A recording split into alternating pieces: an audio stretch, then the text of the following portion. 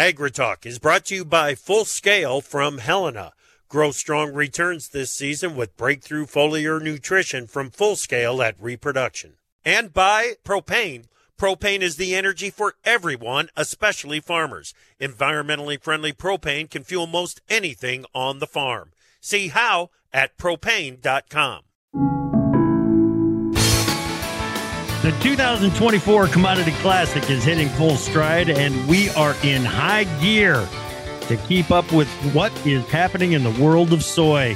We are talking market development and the priorities of the United Soybean Board and how partnerships with ASA and USEC are helping to advance the goals of the entire industry. Live from Leap Day via Farm Journal broadcast, this is AgriTalk. This morning we sailed the seas of soy with a cast of several soy seers. Directly following the news, Greg Henderson from Drovers. I'm handsome newsman Davis Michelson, and now the host of AgriTalk, Chip Flory. All right, Davis. Hey, buddy. Welcome to Houston. How's things going? Oh, really, really great. Yeah. Good. Things are moving along very nicely down here at Houston at the Commodity Classic as well. Big thank you to the United Soybean Board for making our coverage from Commodity Classic possible. You can learn more about USB and the investments that you are making in the future of the soybean industry at www.unitedsoybean.org. Dude, we've got an incredible lineup. We've got the leadership of ASA, USEC, USB. We're going to talk priorities. We're going to talk partnerships. We're going to talk market development. Yeah, I mean, we sail the seas of soy with a cast of several soy seers. That's as close as I could get. I mean, I'm not going to list them all out here because we've got some heavy hitters, and I didn't want to miss anybody. This is going to be a great show, dude. That's exactly right. I was pretty impressed with that open there, by the way. You like that one? You like that? It's not that often that I have to drop just a blatant compliment your way. Oh, well, thank you. That was very good. I did work on it a little bit. Yeah, there were revisions and stuff along the way. It's been a journey, Chip. Yeah, I'll bet. I bet there's revisions right up to the last second on something like that, dude. Indeed. Yep. It's just fun to be around people that are looking to do something that will influence the future of their industry in a positive way. Man, I love that. And as we sit here at USB and talk about all the plans, talk about all the initiatives, talk about all of the farmer-based efforts that are underway, like I said, to have that positive influence on the future that of the industry that they're all involved in, it's just fantastic. It is fantastic to be part of it, dude. Well, I can't wait to hear what they've got to say today. You bet. All right, let's go ahead and get things started with the news. What do you got? We'll start with the National Weather Service weather outlook. Heavy snow over parts of the Cascades, the northern Intermountain region, northern Rockies, northern California, and Sierra Nevada mountains. Heavy lake effect snow southeast of Lake Ontario and over the upper Great Lakes. Rain from the Gulf Coast to parts of northern Mid-Atlantic, and shower and thunderstorms along the Central Gulf Coast and the southeast. And Chip, this is kind of a thing here. A sudden shift of wind direction in the Texas Panhandle this week contributed to the explosion in size of the Smokehouse Creek wildfire, which has burned at least 850,000 acres in Texas and another 31,000 acres in Oklahoma. Now the second largest fire in Texas state history, exceeding the size of the state of Rhode Island, Chip. The blaze is still just 3% contained, according to State Forest Services, Chip. And they are trying to figure out just exactly what the death loss is on the beef cow herd. Some of the initial thoughts coming out of Sid Miller's office, Commissioner of Ag, down in Texas, and we're working to get things confirmed and trying to figure out exactly what is going on. But it's big numbers that we're talking about as far as devastation to that beef herd. Yeah. Well, in January 2024, the Personal Consumption Expenditure Price Index in the U.S. rose compared to the previous month, meeting market expectations and following a downwardly revised increase in December. This increase was driven by a rise in prices for services, while prices for goods decreased. The annual rate of PCE inflation slowed to 2.4%. Chip, that's the lowest since February 2021. Yeah. We're starting to get some conflicting data now, some with some really positive economic indicators, some not so positive. It's got to be a tough balancing act for the Fed trying to figure out what to do with interest. Well, Chip, Bitcoin is surging toward its all-time high and racking up its biggest monthly gain since December 2020. The latest bull run, which saw Bitcoin's market cap jump to a staggering $1.23 trillion over the past 24 hours, has been fueled by several factors, including the spot Bitcoin ETF boom that opened the door for mainstream investors. Yeah, do you know why it's rallying? Because people keep buying it? That's pretty much it. That's pretty much it. Yeah, I don't know. No. Lawmakers reached a short-term spending agreement. Maybe this is why Bitcoin's so excited. A short-term spending agreement to prevent a government shutdown, extending funding until March 8 for 6 agencies, including USDA. Both chambers still need to vote on the proposal, which would be the fourth stopgap spending measure passed for fiscal year 2024. Kicking it down the road, Chip, another 7 days, apparently. Yep. That's right. That rattling that you hear is a can rolling down the street. It's just ridiculous. Yeah. Mitch McConnell, Republican from Kentucky, longtime top Senate Republican, announced on Wednesday he'll step down as the party's leader at the end of the year, citing differences in national security views with the party, he says now led by former President Donald Trump. McConnell said he will serve out the rest of his Senate term through 2026. Got it. And finally, Russian President Vladimir Putin issued a stark warning to NATO, cautioning that any deployment of troops to aid Ukraine could escalate into nuclear conflict. Chip. Wow. Good grief. And talk about another warning that we need to pay attention to there. Thank you, Davis. Appreciate it, buddy. You bet. All right, let's bring in Greg Henderson, editorial director at Drovers. How you doing, Greg? Well, I'm doing well until I heard that last comment, but maybe we can go on. Yeah, let's move forward from there. Talk about this calf supply to me, Greg. We've been talking about. Wow. We've been talking about these numbers, Chip, and for the cattle industry, it just keeps spinning. We've got the January 1 estimate of feeder cattle supplies, 24.2 million head. That's down 4.5% over last year. Lowest number for that since 1972. And that current feedlot inventory is a record 59.6% of those supplies. Yeah. What that's telling us is that we've got a lot of those cattle already on feed, and that another way to state that, it means there's just 1.68 feeder cattle out there for every head of animals on feed.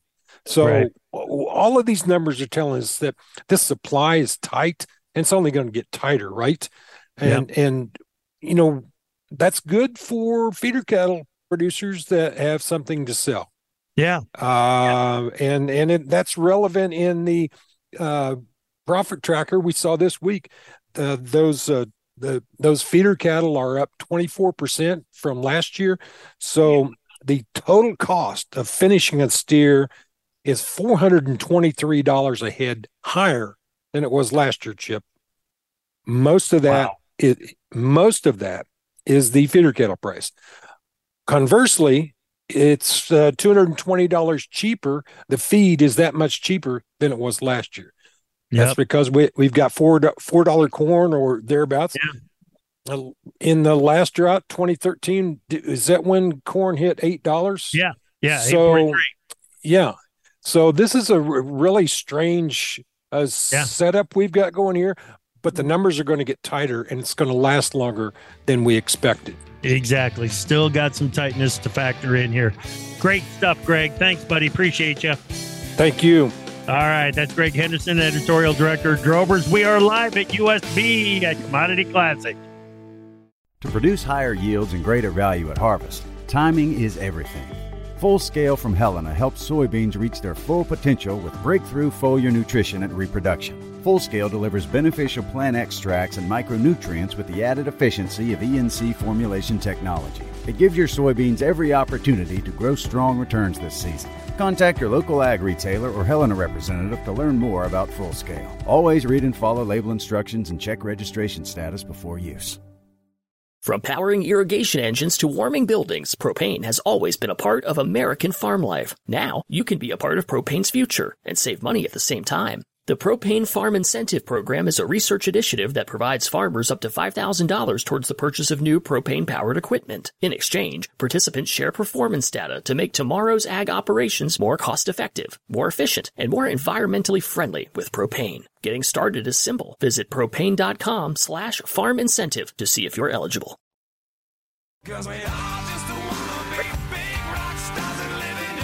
The truth is hard to come by these days, unless you listen to AgriTalk. Welcome back to AgriTalk. We are live at Commodity Classic in Houston, Texas. Glad that you could be with us today, and I'm very happy to let you know that today's show is sponsored by the United Soybean Board. Thank you so much to USB for making coverage down here at Commodity Classic possible. And there is so much going on in the world of soy. Usually on these sponsored shows, we'll have some industry spotlights throughout the way, but today it is an industry spotlight because we're going to be talking about everything soy. And I've kind of got a co-host. I've got a co-host ready to go with us, Steve Reinhardt. He is the chair of USB. Steve, welcome to AgriTalk, man. It's good to see you. Thanks, Chip. It's great to be here and great to have you in the booth and get to go and tell our story. So You bet. Yeah, Steve's going to be with us for the entire morning show here. We've also got Josh Gackle. He is the president of the American Soybean Association. Congratulations, Josh. Thank you, Chip. It's good to be here and good to be with the group here from the U.S. Soy family. Yeah, it's quite a partnership that we've got sitting around the table right here, isn't it? And talking about the partnership, let's round it out. Lance Rizak, he is the new chairman of the U.S. Soy Export Council. And when I say new chairman, I mean, we're like 36 hours in here. I got to get 36 hours under my belt. Oh, yeah. I think things will be starting to change now. No. Yeah, watch the way it's going to be happening fast. Maybe not good. Yeah. So congratulations. Well, thank you. What made you pursue this? I tell you, it was just kind of fate. I've always been so interested in soy and with these volunteer farmers around us here, I just kind of got started on the soy path. And along the way, I ended up going, holy cow, I think I'm going to be chairman of USAC. Yeah. And so the opportunities, it's just unlimited opportunities with that as far as promoting our U.S. soy all around the world, all our buyers. Okay. You're excited about it. I mean, I can see it. I can see that you're excited about it. Why? What is it about USAC? Because, between ASA and USAC and USB, there's three very distinct, separate jobs that need to be done. But if you're not coordinating, you're working against each other. And so what's got you so excited about the new role? Well, of course, USAC, it's a combination of ASA and USB. They formed it. And so there's 4 farmers from each board that are on this board, along with exporters and allied industry. And so we are the culmination of what they want to do with exports and stuff. And we export 60% of our soybeans in the U.S. And if you add in what we feed to animals, it's 65 or 6%. Yeah. So exports are so huge, and we don't want to be the low cost leader. We're not. We were in Brazil. They're going to do the low cost mass volume leading. We have to have go highlight our sustainability, our quality. We're not deforesting things. We need to get our message out to all these other countries, and surprisingly, even in some of these poorer countries that you wouldn't think would even care about sustainability, they do. The whole world is really getting interested in sustainability. So we got to get those messages out for the U.S. farmers and try to keep our exports up and promote our quality that we have. Yeah, your job is changing. It is changing very dramatically because of changes that are happening in the industry, right? More important than ever. Because used to be, U.S. was the soy leader. We had them, and then Brazil passed us 3 or 4 years ago, and they're adding so many acres each year, about 5 million acres a year. They get 2 crops off those acres. It's substantial. Yeah. And I seen one report they'd like to add 10 million acres a year. Yeah. So, our job as getting our message out about the U.S. soy is more important than ever right now. The sustainability angle is something that's always in the back of my mind, Lance. But now that you bring it up, my goodness, it's one of those things that could be a a competitive advantage, at least in some markets going forward. It is. And like I said, it's surprisingly how many markets it is. Okay. Yeah.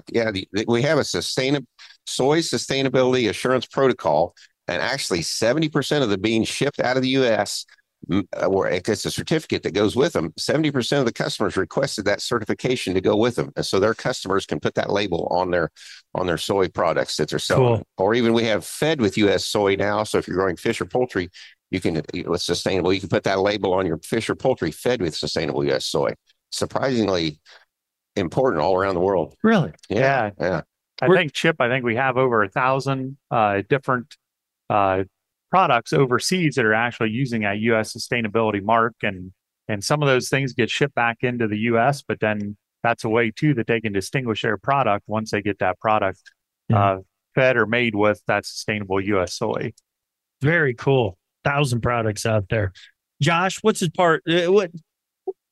like to be part of a team where you've got workhorses pulling in the same direction? That's right.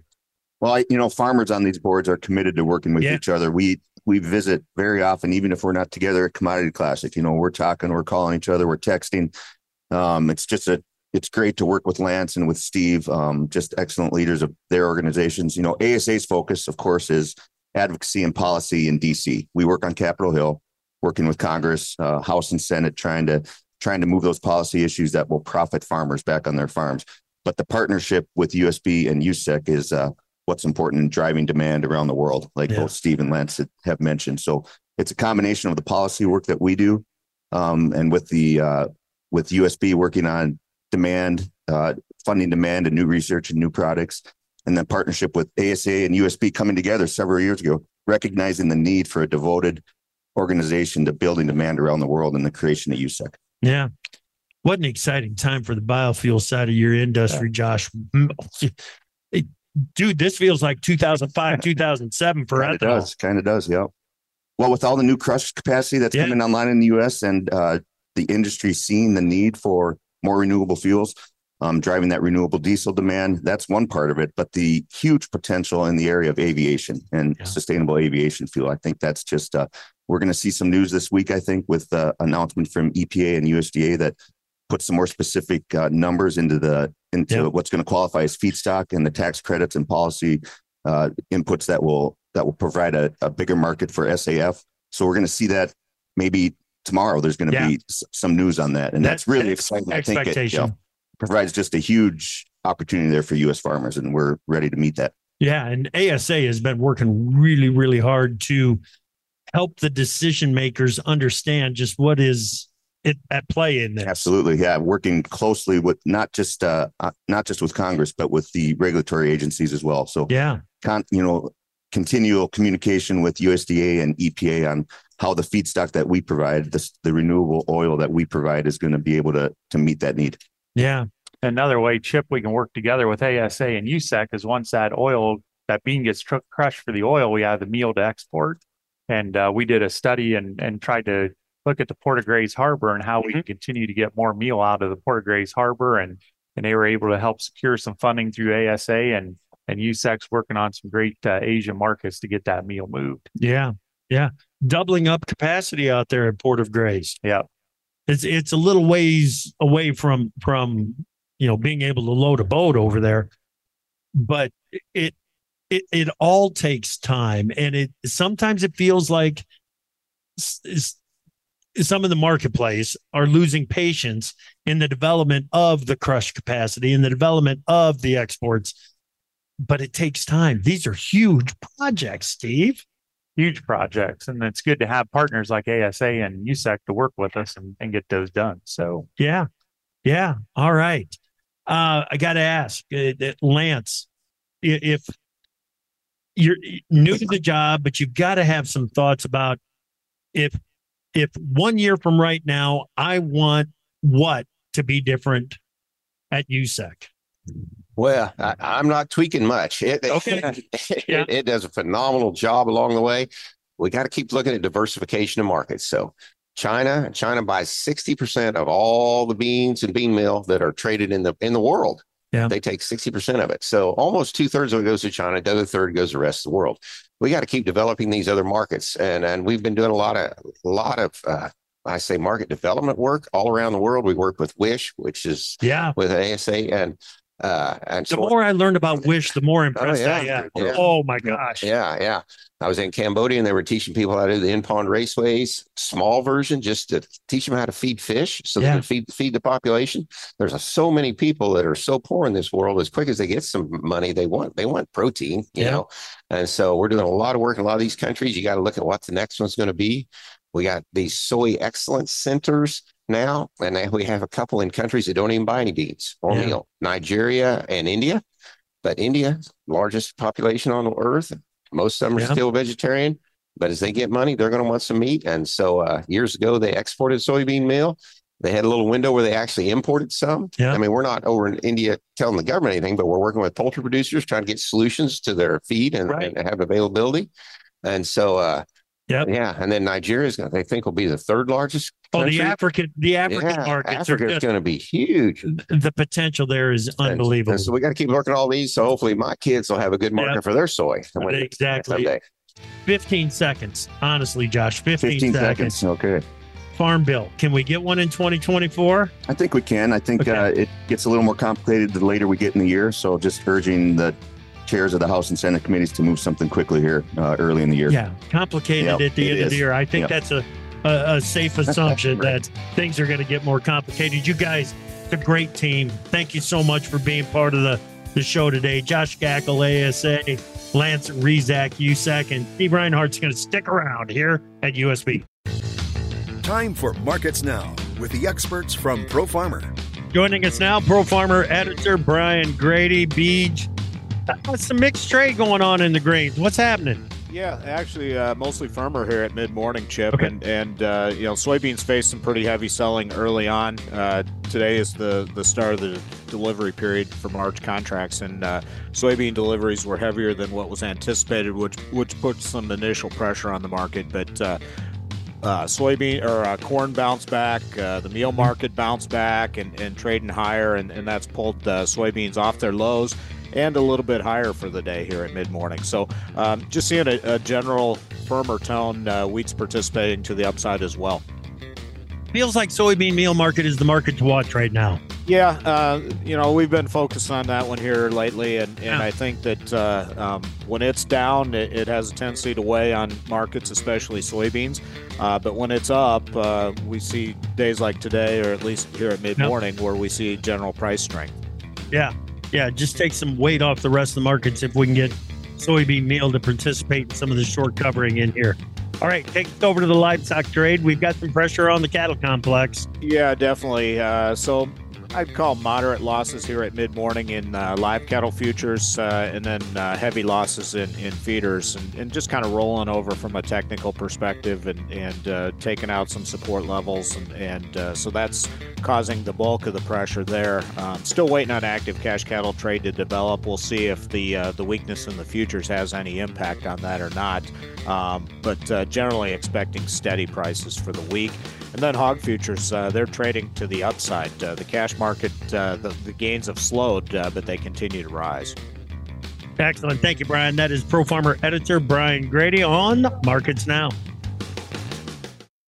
From powering irrigation engines to warming buildings, propane has always been a part of American farm life. Now, you can be a part of propane's future and save money at the same time. The Propane Farm Incentive Program is a research initiative that provides farmers up to $5,000 towards the purchase of new propane-powered equipment. In exchange, participants share performance data to make tomorrow's ag operations more cost-effective, more efficient, and more environmentally friendly with propane. Getting started is simple. Visit propane.com/farm incentive to see if you're eligible. To produce higher yields and greater value at harvest, timing is everything. Full Scale from Helena helps soybeans reach their full potential with breakthrough foliar nutrition at reproduction. Full Scale delivers beneficial plant extracts and micronutrients with the added efficiency of ENC formulation technology. It gives your soybeans every opportunity to grow strong returns this season. Contact your local ag retailer or Helena representative to learn more about Full Scale. Always read and follow label instructions and check registration status before use. Opinions expressed on AgriTalk do not necessarily reflect the views of Farm Journal Broadcasting, affiliate stations, or sponsors. Do you suffer from talking on the radio phobia? No problem. Send us a tweet at #AgriTalk. Welcome back to AgriTalk, and we are live at the Commodity Classic down in Houston, Texas. Thank you so much to USB for making it possible for us to bring you coverage from Commodity Classic. Don't forget, check it out at www.unitedsoy.org. All right, let's continue the conversation. Steve Reinhardt, the USB chair, is sticking with us as co-host here this morning. And let's bring in Lucas into the conversation. Lucas Lynch is the CEO of USB. Lucas, it's good to see you. How are you? Chip, I'm doing well. It's great to be with you today. It's great to talk with you again. Yeah. It was shortly after you took the role that I think we last had a conversation. Literally 12 weeks ago today, the board made the confirmation vote. And so it's been a busy 12 weeks, that's for sure. Well, it's been a busy 12 weeks, but let's do a little bit more of getting to know you, okay? Because it was a busy career leading up to this move over too. Yeah. Tell us about your background. Just real blessed. Grew up on a family farm in South Dakota, studied agriculture at South Dakota State. Probably the most significant leadership moments in my life have been serving our military as a captain, as a commanding officer in Iraq for a period of time. And then about 15 years ago, got into state leadership, learning Department of Agriculture, ultimately served as Secretary of Ag in South Dakota. And 8 years ago, got involved in checkoff on the dairy side, CEO at Midwest Dairy, and then served on the National Dairy Promotion as an Executive Vice President on the leadership team there. So it's been a sprint. It has been. Yeah. It certainly has. And after the first conversation that we had, then of course you get more interested and you do a little bit more looking. And your fit into USB, I think, is about as hand in glove as it can get, Lucas. The position seems made for you. Well, I would just say first and foremost, while it's a position that I get to hold, it's the farmer's office. So being in the office of the CEO is really the farmer's voice in the marketplace on their behalf. Yeah. In terms of a fit, Chip, I trust farmers, and working for them is a fantastic place to be. Yeah. I have a pretty simple mantra. I want to make sure that farmers are making plays and frankly not getting played. And I think I can do that as CEO of United Soybean Board. I love that. The not getting played. You got to be part of the conversation, don't you, Steve? Got to be part of the conversation, and we're really happy with what we have in Lucas right now. Yeah. And that's the thing that we really want somebody to come in and work with the farmers and visit with the farmers, and that's what Lucas has done firsthand through the first board meeting. Everybody's been really happy and satisfied. He's worked with QSSBs. He's getting out to meet with our industry partners, and it's just we're really happy and really glad we're able to hit the ground running and just really excited about how much more we can elevate USB and what we can do. Right. And to me, Lucas, it's your understanding about what it takes to get a job done, and that is if USB was out on its own trying to get these huge projects done to support the U.S. soy industry, it'd be almost impossible to get it done single-handedly. Well, it's those partnerships. Yeah, it's absolutely the power of the collective. Yeah. Steve mentioned the QSSBs, and for your listeners, that's really the qualified state soybean boards. That's the foundation of checkoff. Every farmer belongs to a local zip code first. That's the bedrock of promotion and research. And United Soybean Board really comes in on a national level to help the international and domestic efforts. And so partnership is critical. But we have to punch above our weight each and every day. Right. When it comes to checkoff dollars, the one thing that farmers want to know is, am I getting a return for the investment that I'm putting into it? If they're getting a return, they're willing to make that investment. Talk to me about that. Yeah, the expectation of putting dollars in and getting 10s and 20s back is nice. That better be the expectation, and that better be how we deliver. Because it is about filling the pipeline of innovation, not just for supply, but also for demand. We have to be out there thinking about the needs of tomorrow. I like to look at it as a three-legged stool, and we're blessed in the soy space. It's not just about a soybean. We get to talk about animal agriculture. We get to talk about energy independence and renewable diesel. And then you throw in the middle of all that, the 1,000+ innovations. Pretty much a petroleum-based product today is a soy opportunity tomorrow. Yeah. You threw the livestock into it. The U.S. Meat Export Federation, another partner that we should probably mention here, because with every pound of beef, with every pound of pork, with every pound of poultry goes a little bit of soybean meal. That's important to us. Absolutely.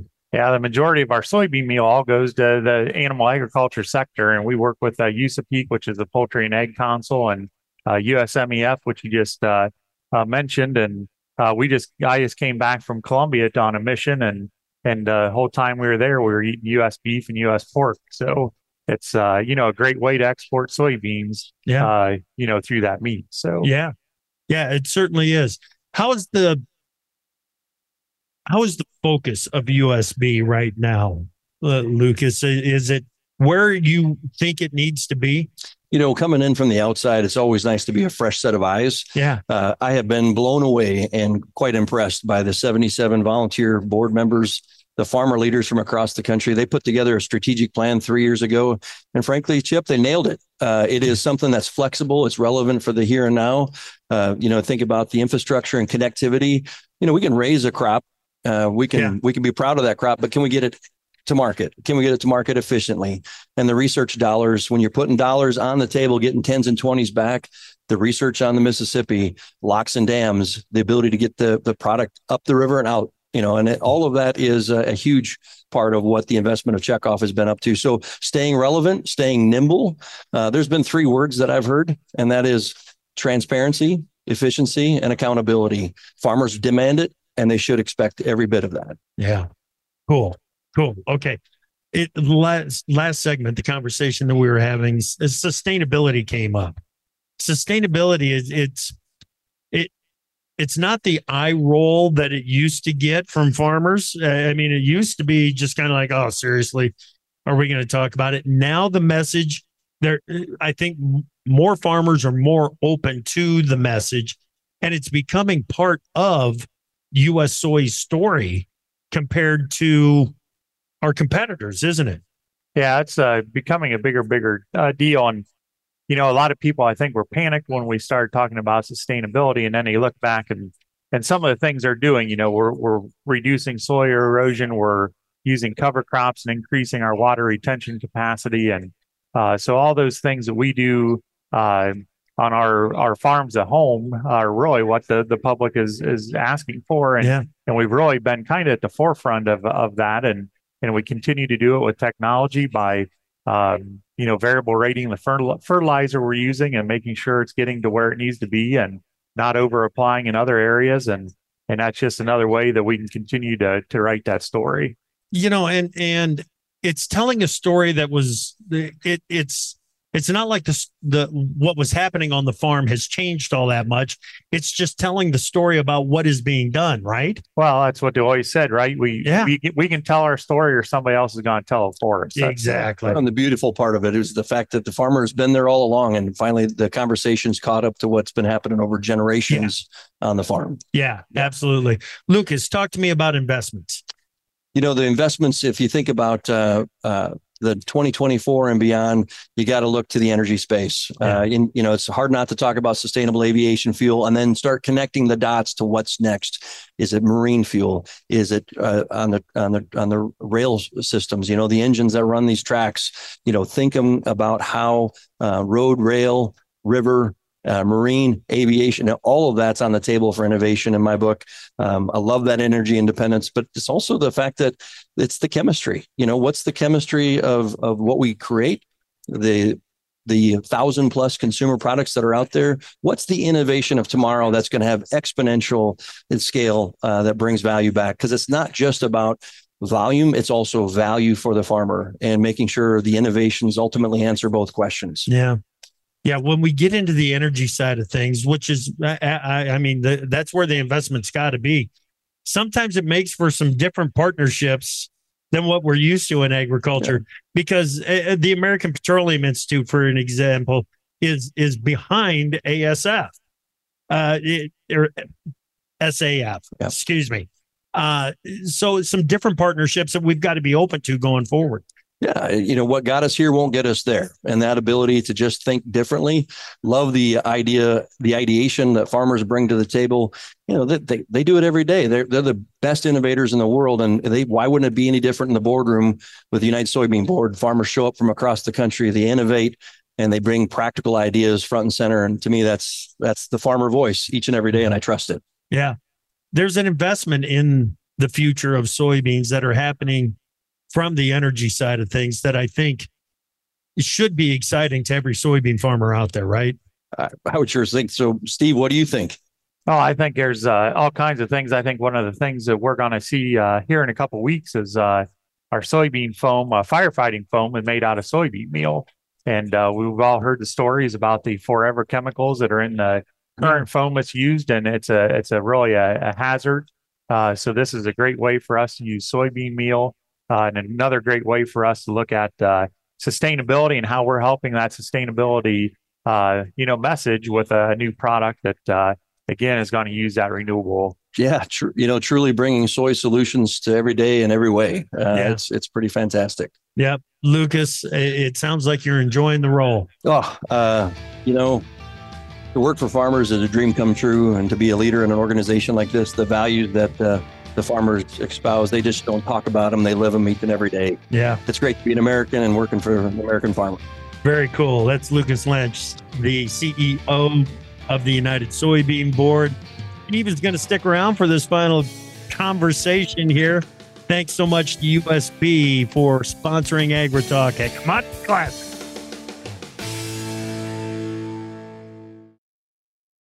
From powering irrigation engines to warming buildings, propane has always been a part of American farm life. Now, you can be a part of propane's future and save money at the same time. The Propane Farm Incentive Program is a research initiative that provides farmers up to $5,000 towards the purchase of new propane-powered equipment. In exchange, participants share performance data to make tomorrow's ag operations more cost-effective, more efficient, and more environmentally friendly with propane. Getting started is simple. Visit propane.com/farm incentive to see if you're eligible. To produce higher yields and greater value at harvest, timing is everything. Full Scale from Helena helps soybeans reach their full potential with breakthrough foliar nutrition and reproduction. Full Scale delivers beneficial plant extracts and micronutrients with the added efficiency of ENC formulation technology. It gives your soybeans every opportunity to grow strong returns this season. Contact your local ag retailer or Helena representative to learn more about Full Scale. Always read and follow label instructions and check registration status before use. Knowledge is power. We're here to charge your batteries. AgriTalk. Welcome back to Commodity Classic and AgriTalk. Thanks to USB, United Soybean Board, for making our coverage possible from Commodity Classic. And Steve Reinhardt, USB chair, has been kind of a co-host along with me here throughout this morning's show. But I've got him all to myself here in this final segment. Steve, a couple of things. Tell me about your operation. Tell me about how you came to be interested in leadership at USB. Sure. So we farm soybeans, corn, malting barley, a little bit of hay, north central Ohio, so about an hour north of Columbus, an hour south of the lake, Erie. And so have always been involved in agriculture, growing up in FFA. I taught ag classes for 10 years. When I served in the Ohio House, we drove the ethanol issue home and tried to get got those plants, up and running. And so it just always been involved in ag. And when a spot came up, they asked me to apply for the Ohio Soybean Council. And that's just been a great process going, through that evolution. And we've got some the Arable Research Lab now with the Ohio Soybean Council. We're able to take soybean oil projects and look at the first concept of, whether or not this idea is going to work. And if it does, we continue the exploration. And if it doesn't, we're done and we move on and learn from it. Then, gone to USB. just the all the different aspects of everything we're involved in. 77 volunteer farmer leaders, and served as a demand committee chair, work group lead, treasurer, vice chair, and then this year I have the privilege of being the chairman of the United Soybean Board. To stay on the path, there's got to be rewards along the way. Okay. And I'm not talking about financial rewards. That only gets you so far. It's the sense of accomplishment in that keeps you coming back and doing things, right? Yeah, it's been a great thing. I mean, like I said, we're 77 voluntary board members, and to be able to go in and look at the projects that we can invest in, and then see those projects come to fruition and return those dollars back.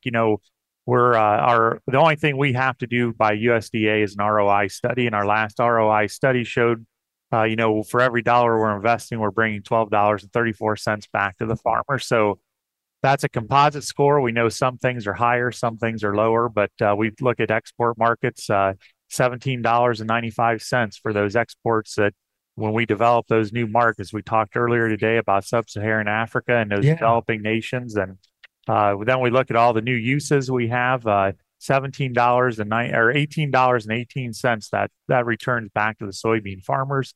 So we talked about the firefighting foam. We talk about the biofuel use and increasing that use. In the last 2 years, we've increased it by 36%. The infrastructure things we're doing by being able to helping to do the study to dredge the lower Mississippi, where we talked about the PNW project down there. All that stuff is adding value back to the U.S. soybean farmers. Right. Absolutely. And when I think about USB, the first thing that I think about is the export market. That's just where my mind goes. But you've got to stay focused on the domestic market as well. Yep. We know that animal agriculture is our best customers and our biggest customers when it comes to meal. And we want to encourage. We know we have a great amino acid content, and we know that we've done studies when you feed poultry and pork with soybean meal. It creates more energy for the animal. The animals are healthier, especially at a younger age. And that's another issue that we want to continue to push and see if we can continue to develop those industries around the country. And we know that the world wants to eat more,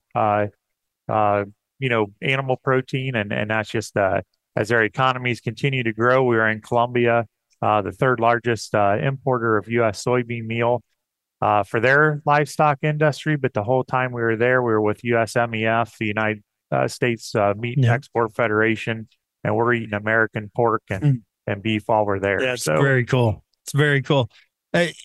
So when I think about the future of the soy industry here in the U.S., there's some really smart people that have been on AgriTalk over the past couple of years that have said that what is coming to the soy industry and through SAF and through renewable diesel is going to be the most disruptive event in the soybean market's history, potentially.